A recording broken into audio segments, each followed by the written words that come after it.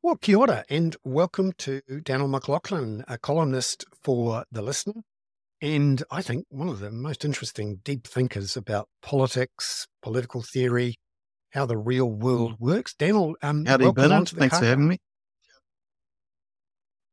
me. What did you think of Chris Hipkins's announcement yesterday that he was ruling out a wealth tax or a capital gains tax while he was leader? It was a bit of a sort of repeat of Jacinda Ardern's, Yep. not in my political lifetime. I What mean, did you at reckon? first, my reaction was just one of the sort of standard cynicism that, it's a sort of continuation of Jacinda Ardern's decision. But Ardern was quite constrained at the time. She had New Zealand First as a coalition partner. You could kind of see why she said that.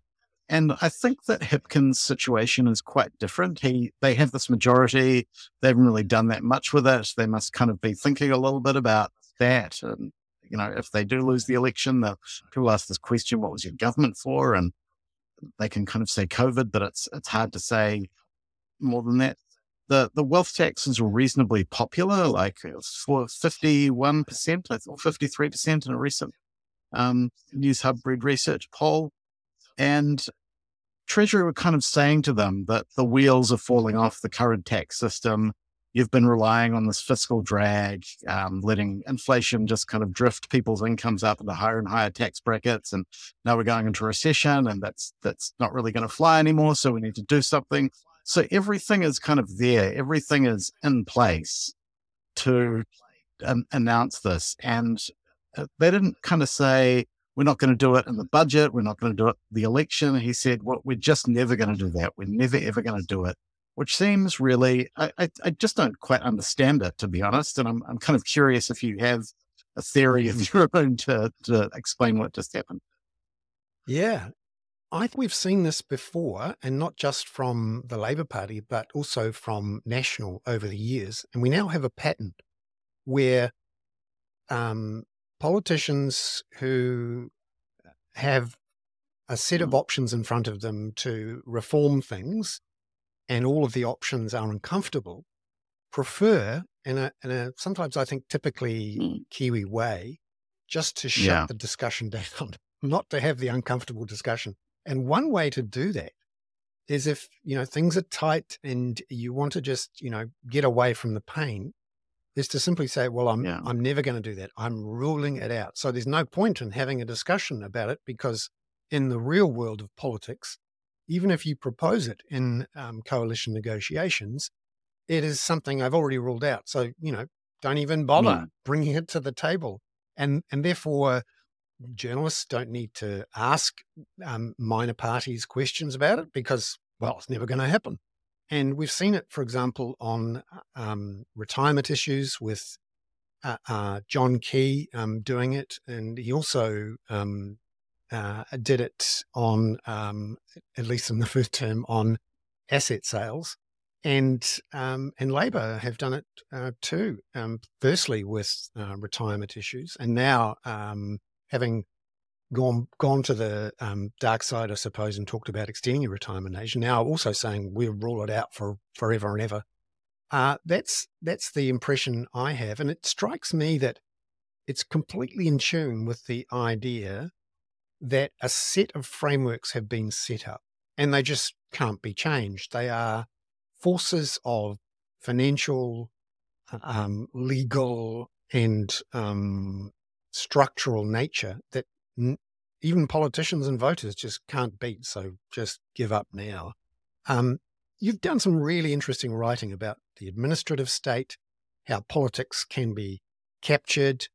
Could you give us a sense of how a government can be captured? I guess the thing, in terms of my writing about kind of captured state and managerial class, the thing that this reminded me of, this decision of Chris Hipkins, and he's slightly at odds with some of the other senior ministers in his government, Grant Robertson and David Parker, who wanted to do this. It seemed really similar to Christopher Luxon's decision to sort of defect from that consensus on medium density housing.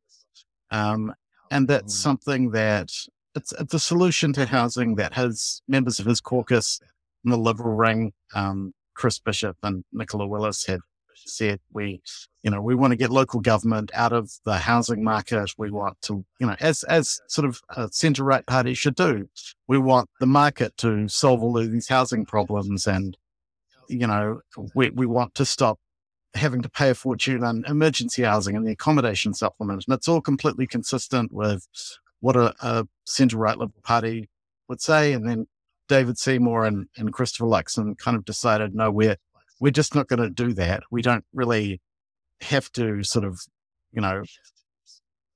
deliver policy that is in line with any kind of value system or ideology. We're just really going to protect property owners and the value of their property and sort of, use the state to do that. And that's really what we're there for. And so we kind of see something similar here with tax. David Parker and Grant Robertson could quite reasonably say, well, we're a left-wing party, we're the Labour Party. It's kind of ridiculous that we're taking more and more tax off labour and none at all off capital. Like, that just seems at odds with everything we stand for. And so Christopher Hipkins has come along and kind of said, actually, we don't really stand for anything other than being in power. So we're just not going to, do that either. So it's kind of interesting to me that these ideological battles are happening within the parties rather than between the parties at this stage. Because we're in a situation now under MMP where it's very difficult for one party, one political leader to enact a broad sweeping series of changes that are legislative, that are administrative, financial, structural, unlike under Muldoon or Longy and Douglas following them. New Zealand has this unusual, you could argue, constitutional situation where, in combination with how caucus and cabinet works, basically, if you're in government, pre-MMP, as Rob Muldoon showed us, if you had a strong leader who commanded the caucus and was appointing ministers to cabinet, no upper house, basically they could do everything. And one of the reactions to that post-Muldoon was to create some legislative pseudo-constitutional frameworks. And I think here in particular of the Public Finance Act, the State Sector Act, the Reserve Bank Act, and the Resource Management Act, which all work together with these debt limits and using the RMA and also the local government reforms to make it virtually impossible to do any big projects.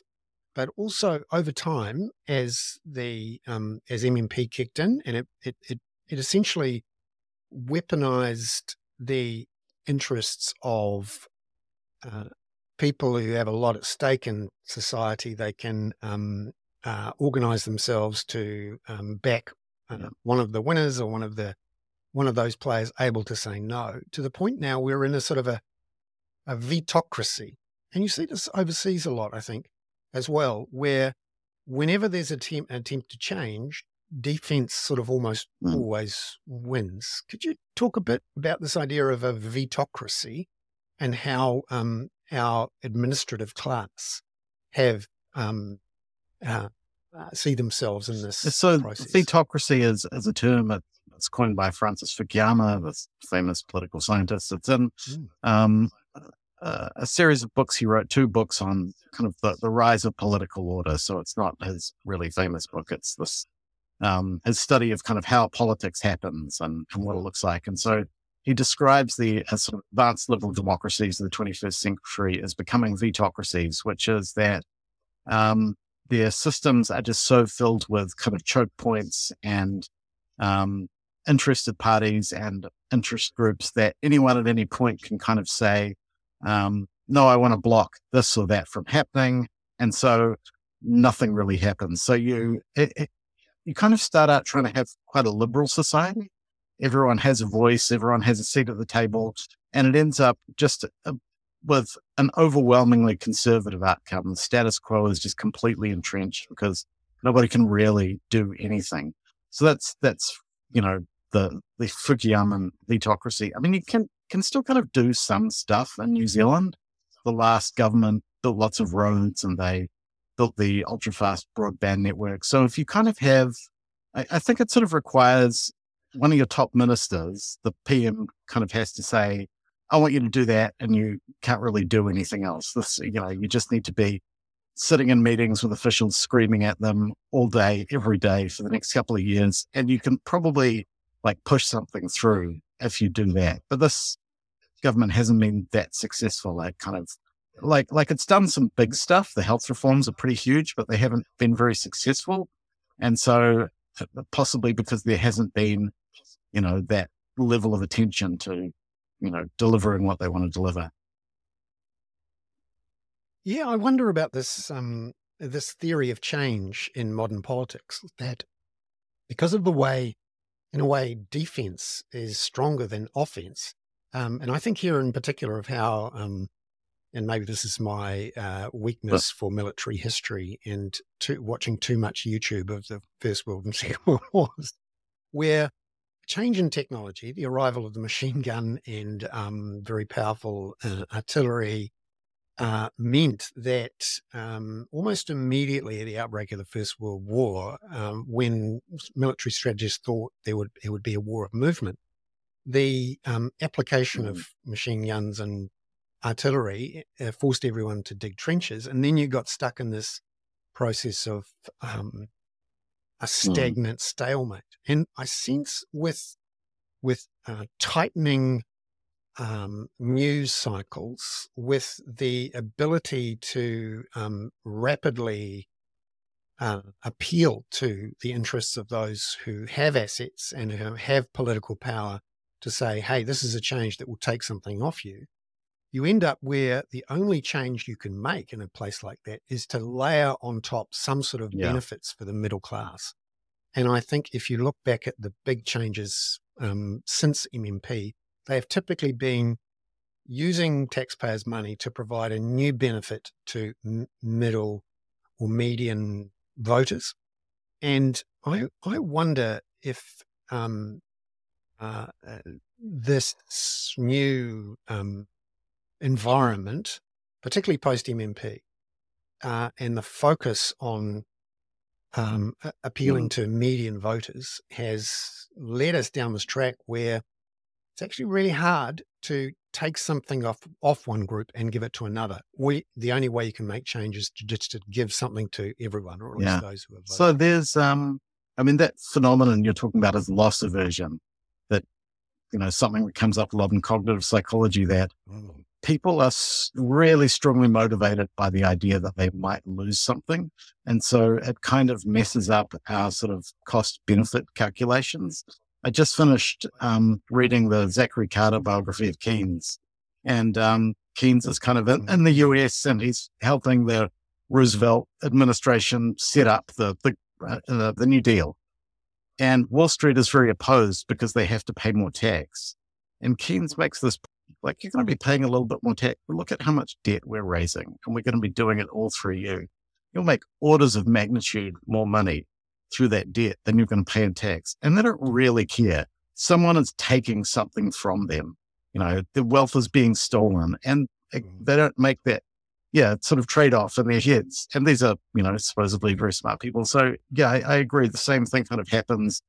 We have this vast system, very, very complicated system of rebates and subsidies and, independent earner credits that have kind of built up budget after budget. A lot of them don't really make any sense because they were designed by pollsters rather than Treasury officials to kind of win some demographic that the two parties are fighting over. So we don't really see, people's, the average earner's salary going up that much over the last 40 years or so, but we do see, the amount of transfers going to low and medium income earners increasing quite dramatically. And I'm curious too now, in this situation, what should voters think about this? Should they think, okay, we're now in an era where there's no point in debating big ideas or big changes or big solutions. All we're doing is electing a new manager to manage the status quo. And the sort of person we're looking for is someone who comes out and says that they're all about the basics and the bread and butter, and they don't do vision. And they're here not to, waste time or money on trying to change anything. They're here just to manage the status quo in the most efficient way possible. How do you see that sort of spectrum between big change, big vision, big ideas, back down to, well, nothing can change anyway. So just appoint me and I'll make sure that you can turn the lights on. I mean, the major parties are very unpopular at the moment. Like, they're normally, over the last 30 or so years, the combined Labour national vote is usually at about 80%. Sometimes it's even been higher than that. Most of the country was voting for either Labour or National, and right now it's kind of hovering at about 60%. That's quite low. You kind of have to go back to the mid 1990s when, so many people just hated the two major parties because they didn't trust anything they said. And you saw the rise of New Zealand First and the Alliance and the ACT Party. And so we kind of seem to be going through a similar phase now. It's really, like you say, the two major parties are just these managerial centrist parties. Neither of them really have anything to offer in terms of a vision. So people are going to the other parties, and some of the visions are kind of radical and sometimes a little bit scary. But that's the decision that voters seem to be making in this election. We break out of this because on the face of it, even if you look at the election, the parties on either end of the spectrum, they may have quite transformative policies, good or bad. But what we see in election campaigns is the party positions going up, and then the first thing the journalists do is go straight to the centrist parties and say, which ones are you going to rule out? I mean, something that I think is kind of interesting this time around is the Green Party, because their MPs will sit down at the table and negotiate, but it's the delegates who get to vote on whether or not the deal is made. And so, the MPs will kind of sit down with Labour, and Labour will say, well, we'll make you foreign minister, and we'll create all these new ministries and commissions for you. And if they take that back to the delegates, and the delegates say, well, we just don't care about those things, we care about a wealth tax, that kind of puts them in an interesting situation. It's sort of an oddly paradoxical thing where by making their MPs a little bit powerless, they enhance their power, maybe. I'm not sure if it's actually going to work out that way, but that's an interesting thing that might happen this time around. Yeah, James Shaw said yesterday there was a possibility that if any deal was put to the delegates, they would say no, and that the Greens would have to sit on the crossbenches. It's not clear to me exactly what sitting on the crossbenches means. A really purist, hardcore sitting on the crossbenches would mean no agreement on supply and confidence, and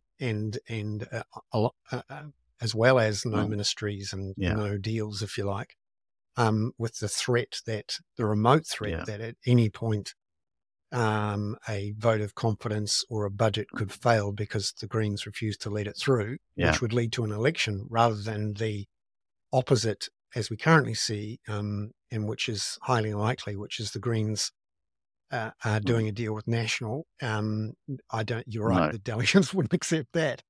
But what it's meant, though, is that there is the prospect, if the delegates are still very grumpy, that they say no and force the Greens onto the crossbenches, leading to, the potential hair trigger back to the voters again thing, which we haven't actually seen during MMP, and a lot of people warned we were going to see. I imagine that you would say we're going to support you on confidence and supply, or we're going to sit down at every budget and make a deal about supporting you, and everything else that you want to pass, that's just something that you negotiate with us, and you'll give us something.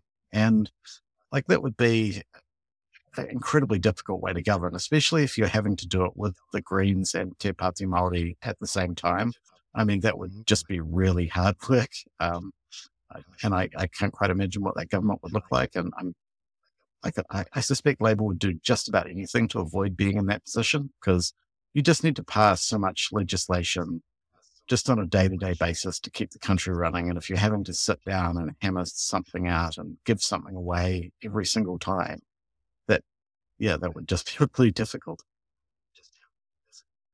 And one of the things I'm really interested in your writing about the administrative state and the captured state is that this lack of apparent power of politicians or voters to enact any change or get any, substantial power to do any change means that if you're in the administration and you're a public servant or some sort of long-term advisor, you're able to say, yep, good idea, like the idea of the change, but let me do a study on that and in brackets, and this is the thing I'm not telling you, I'm just going to wait until something else changes or the minister gets kicked out or there's a change of government and I can just flannel my way to not having to change because I quite I mean, there was a sort of micro scandal a few months ago when the DIA officials were just rewriting the laws on the Three Waters proposal, just kind of changing it and not really just doing that. And I mean, that's not how our democracy is supposed to work at all. It's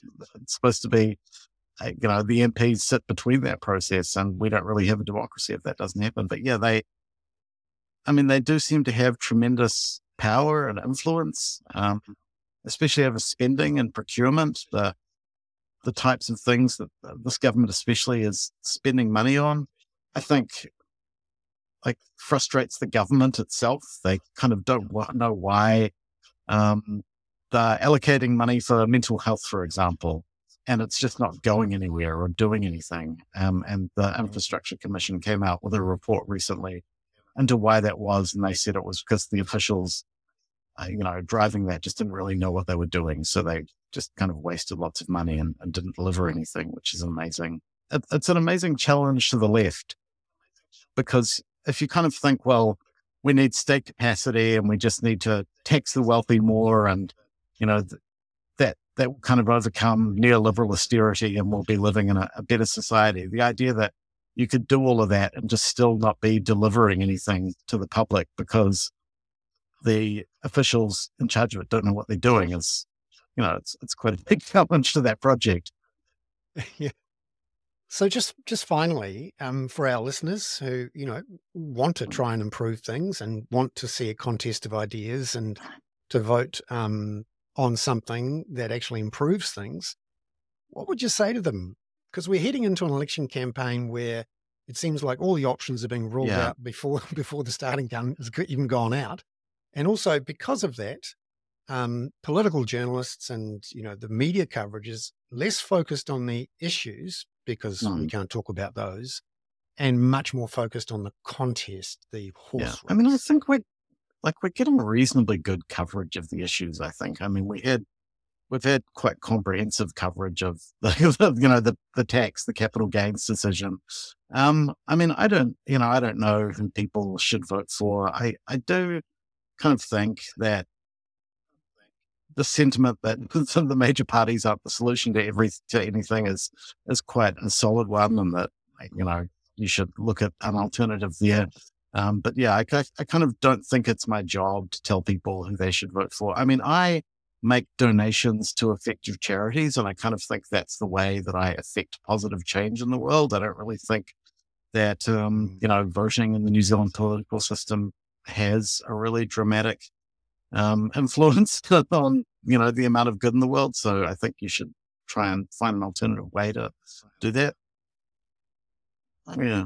That's interesting. Quite a few politicians have sort of left politics and gone back to grassroots organising and, NGOs to try to achieve change, having sort of given up on working within the system. We'll see how that There's goes. a book that I was thinking about in the last couple of days with this Labour announcement. Alan Clark, who was a defence minister under Thatcher, and he wrote these incredible diaries that he published after he left politics. And towards the end of them, of his time in power, he kind of realizes that he hasn't really done anything,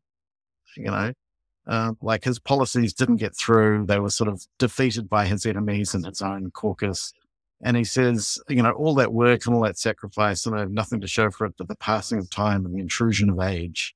And I sort of wondered, is that how, are some Labour politicians having the same thought, like if it does make you wonder if you're young and thinking of going into politics, you're not going to be as charismatic as Jacinda Ardern. You're not going to be as clever as David Parker or Grant Robertson. And they kind of haven't really delivered the change I think they would have liked to when they were going into that. And it does, it does make you wonder if that is the way to make change. Yeah. Yeah. Fascinating. Danyl McLauchlan, thank you so much for being on the Kaka. And I'd recommend our readers subscribe and support Danyl's work through the listener or wherever he turns up. And I really appreciate your time. Thanks, Bernard. Thank you very much. Cheers.